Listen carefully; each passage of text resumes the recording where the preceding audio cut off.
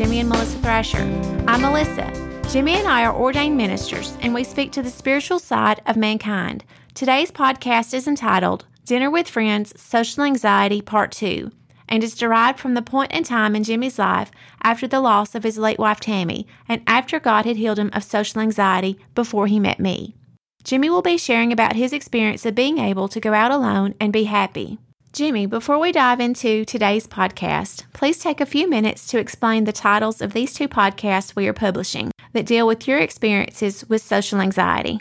Sure, Melissa. My pleasure.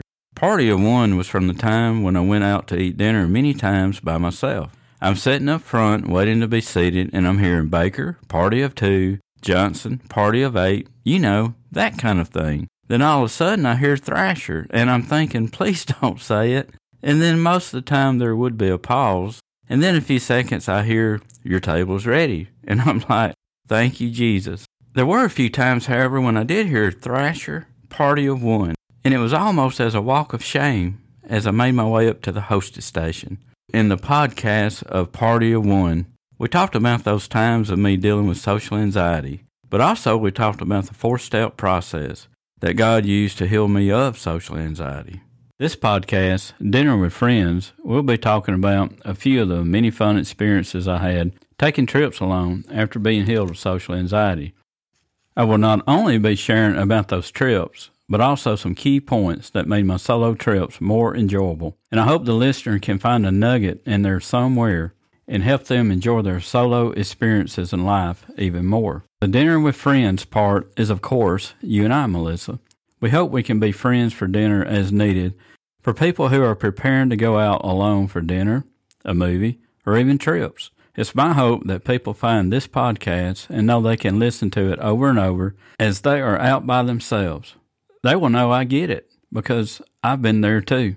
Jimmy, what a great concept. Someone out to a nice restaurant by themselves, surrounded by couples and families. They have an earbud listening to us talk about your experiences. The listener will know that they are listening to someone who has done what they are doing at that very moment and has done it many times. Yes, and though all of our experiences are different, they are many times very similar. I can't tell you the times I've listened to others' testimonies. It may have been different, but there's always been at least that one thing that I came away with that was either very helpful or sometimes even life-changing. And Melissa, that's our hope here, that from the two social anxiety podcasts, the listeners will be able to come away with at least that one thing that God will be able to expound upon in their spirit that will be a part of their spiritual growth and well-being. Yes, we have agreed in prayer for that, and it is our hope that these podcasts will be a blessing to many in their walk.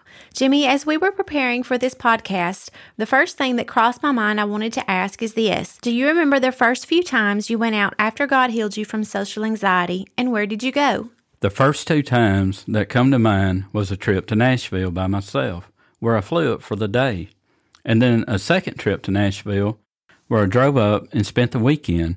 Both of these trips were before God opened the door to my songwriting dreams. So these trips weren't for songwriting? They were just to go hang out?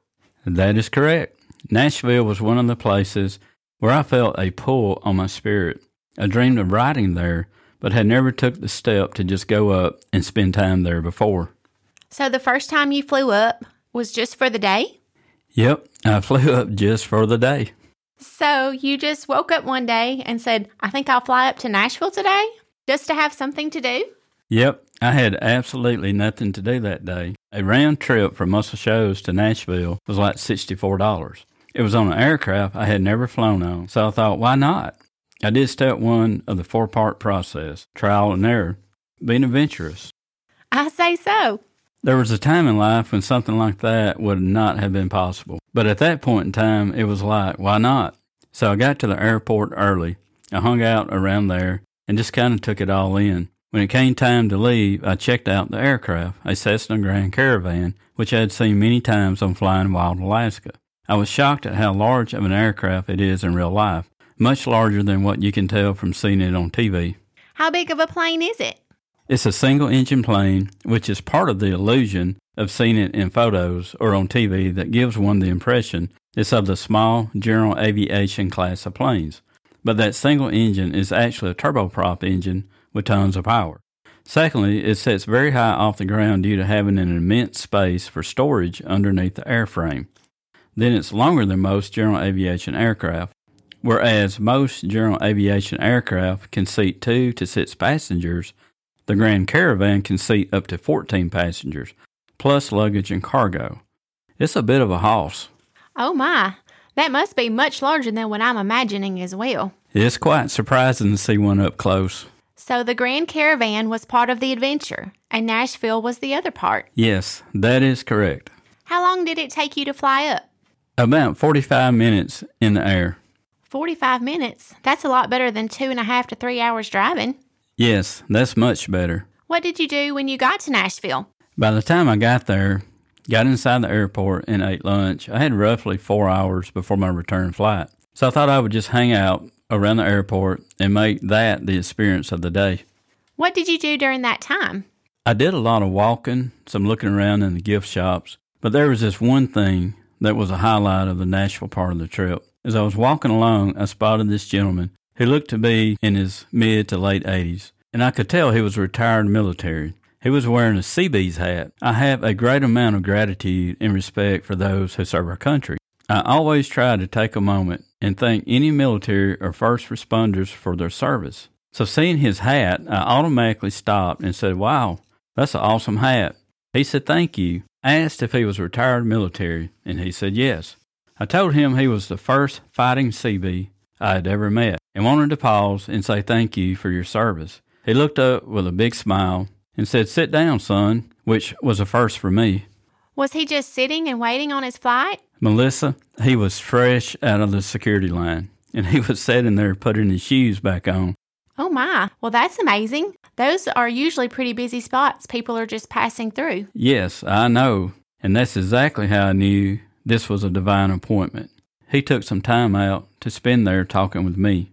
So what did y'all talk about? First of all, he said, "Son, not a lot of people stop and want to talk about my Seabees years." I said, "Well, sir, I'm sure they don't know what they're missing out on." So what does Seabees stand for and what do they do? The word Seabees stands for Construction Battalion. They are the Naval Construction Battalion. I'm by no means an expert on the Naval Seabees. I just know what is common knowledge and, of course, what my new friend told me firsthand. The Seabees were created to meet the Navy's need of advanced bases and combat zones during World War II. The Seabees have been the Navy's construction force ever since. I am just so amazed right now. Here you find yourself in the Nashville airport sitting beside one of the first ever Seabees, listening to him reminisce about some of the best times of his life. I know, Melissa. Isn't that amazing? That is amazing. It's so amazing. So how did the conversation go, and what did y'all talk about? You know, Melissa, that's a very interesting question. It's always been my experience that service personnel don't talk about the combat stuff, hardly ever. They talk about instead their buddies, the things they did together, how they have kept in touch, or how they haven't kept in touch, and how they would like to see them again. This conversation was no different. He began by telling me what the Seabees are and what they are all about. Then he spent some time talking about a bridge they built in this jungle environment and how they had to work some and then fight some in order to get the job done. He talked about a lot of his buddies, what they were like, things they did together while in the Seabees. I sat and listened to him talk for close to 20 minutes, and it was like he took me on the journey with him, almost like he was reliving these experiences. And I was blessed to be able to go along for the ride. We talked for a few more minutes, shook hands, and went our separate ways. And this was an amazing opportunity to have this divine appointment like what God gave me. And when God allows you these 20 minutes in life, sitting beside a stranger, being inspired, and at the same time showing them you care about their experiences and contributions, it's a blessing for everyone all around. Even to try and comprehend that. I mean, wow, that was truly a divine appointment.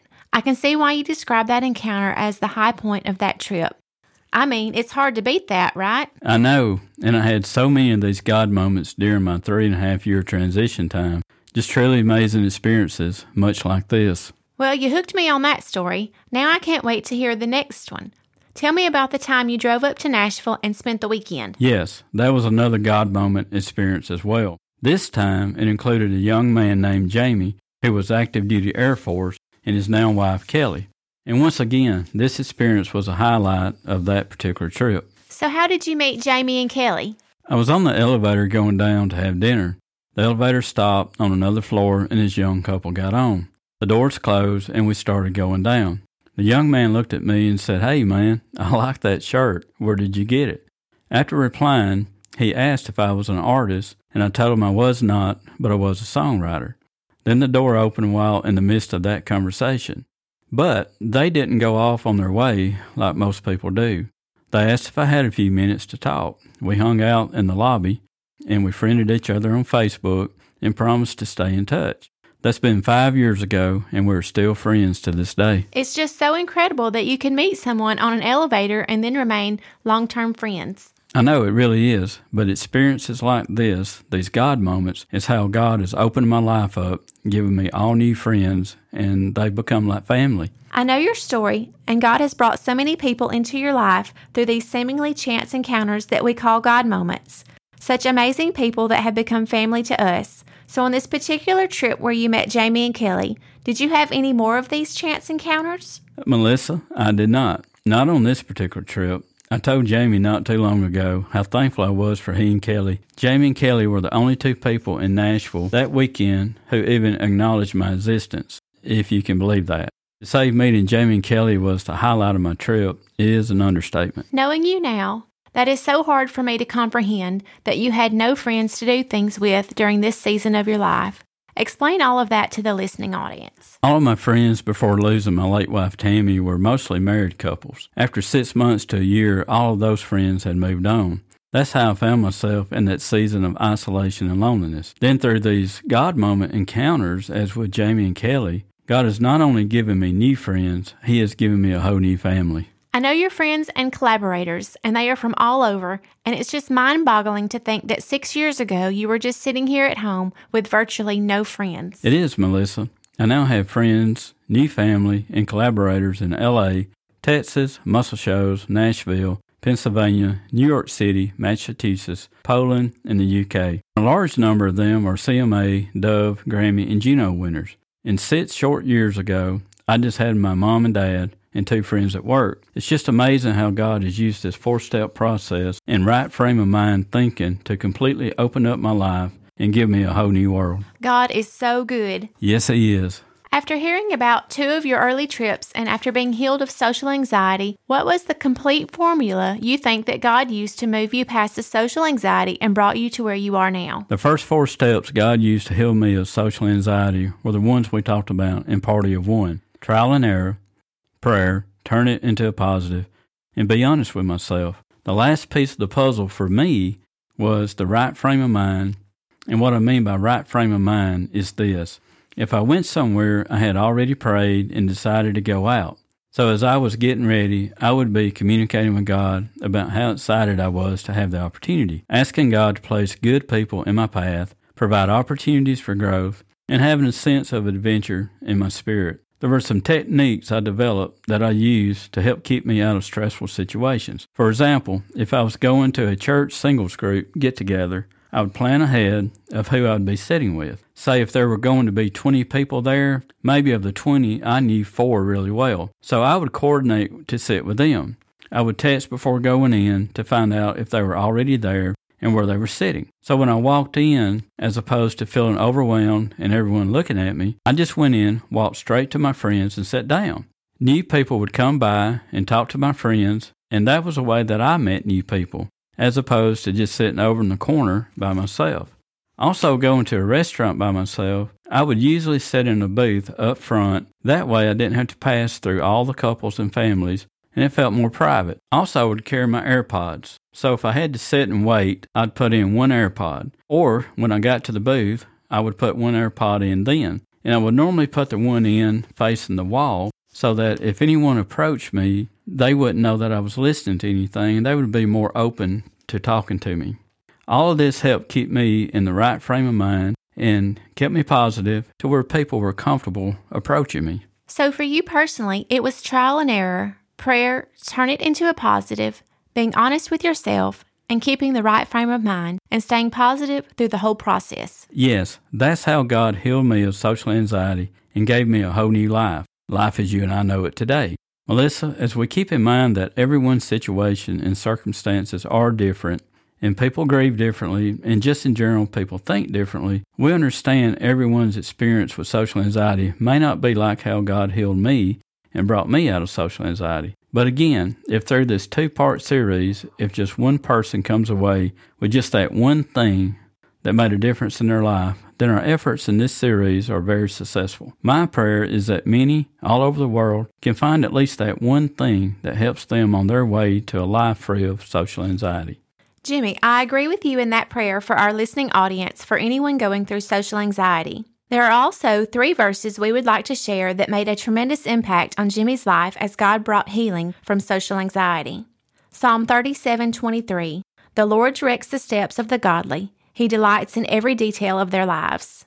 Philippians 4:6, "Don't worry about anything. Instead, pray about everything. Tell God what you need and thank Him for all He has done." Mark 11:24, "Therefore I say unto you, what things soever you desire when you pray, believe that you receive them, and ye shall have them." This is the completion of our 2-part series on social anxiety and all of our time for today. If you would like to connect with us, please go to our Facebook page, Christian Life Coaching by Jimmy and Melissa Thrasher. Please like, share, or send comments or questions. Please visit our evangelism and missions ministry also at silentwitnessinc.org to find out what we are doing in evangelism and missions. If either ministry has been a blessing to you, please consider giving at silentwitnessinc.org. We hope you look to God and His Word for the answers to all of your needs and concerns. And until next time, be sure to be good to yourself and to those around you.